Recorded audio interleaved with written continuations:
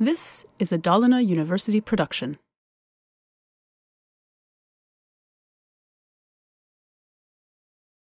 Why should we embrace online learning? Well, I think probably the greatest reason is because learning is going to become critically important throughout our lives. The idea that you go to school when you're young is just history. Things are moving so fast and changing so rapidly that we have to become lifelong learners. And the idea that we can afford to, either as students or as institutions, to have room to sit all of these people in one room with 30 students and one teacher, it's just ridiculous to think that that's a model for lifelong learning. It's a luxury, it's nice to have when you're younger, but when we get out into the real world, we need learning that's more accessible and more adaptable to my needs as a learner. So for those who are trying to hold on to the old-fashioned type of learning, like face-to-face learning, is that type of learning about to go extinct? Well, they say that you can always rely on death and retirement to solve problems, but to be serious, I think there is a place for face-to-face learning. I think we have to be smarter about when it's affordable and when it really is critical for the kind of intense learning, the kind of in-depth learning that only face-to-face learning can have. So I think the idea at this university and others where we blend face-to-face learning with online learning, I think is what's going to happen. And we're going to start reducing the amount of seat time, but throwing more of the responsibility onto learners to learn with others and by themselves. So we're starting to see more diverse forms. It's kind of like, Henry Ford said, you can have any color as long as it's black. And I think we're finished with the only thing you can have is face-to-face. Now we have to be smarter about how to mix the online and face-to-face.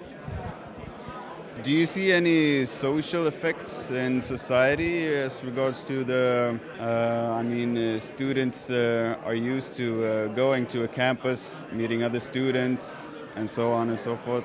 Is there any social effects that you can see now in society already? Yeah, well, I think that there's massive social effects when a connected society. We see students who are, when they're on the bus, when they're walking, they're texting, they're talking on communication devices. So we're evolving a whole new way of communicating with each other. And this is just one component of it.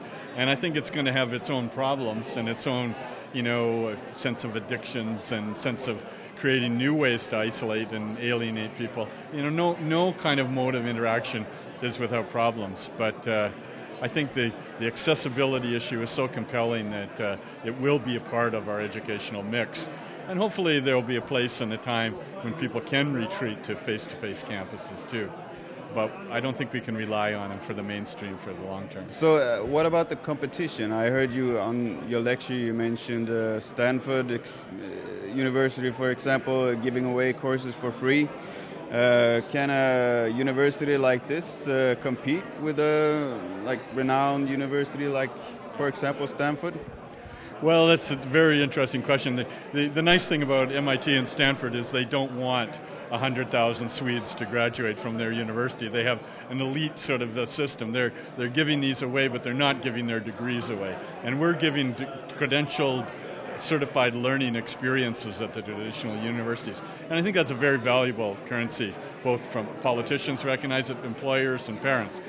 But at the same time, we have to be, really vigilant that those things are more than just reputation, and that we have to be able to, show that our learners are really highly qualified when they graduate. You have to be careful of frauds. There's lots of places where you can buy a PhD for $25, and so I think the credentialing issue, it's what we have to offer right now, but we have to be very careful that we make it flexible and adaptable, but authentic at the same time, and respond to real learning. So there's places for us, I think.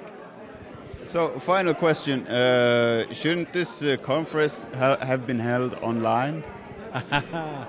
Well, it was both online and offline. It's the best of both worlds. But I've been involved in many online conferences, and there's something that when I'm forced to come here that I concentrate on it. There goes my program.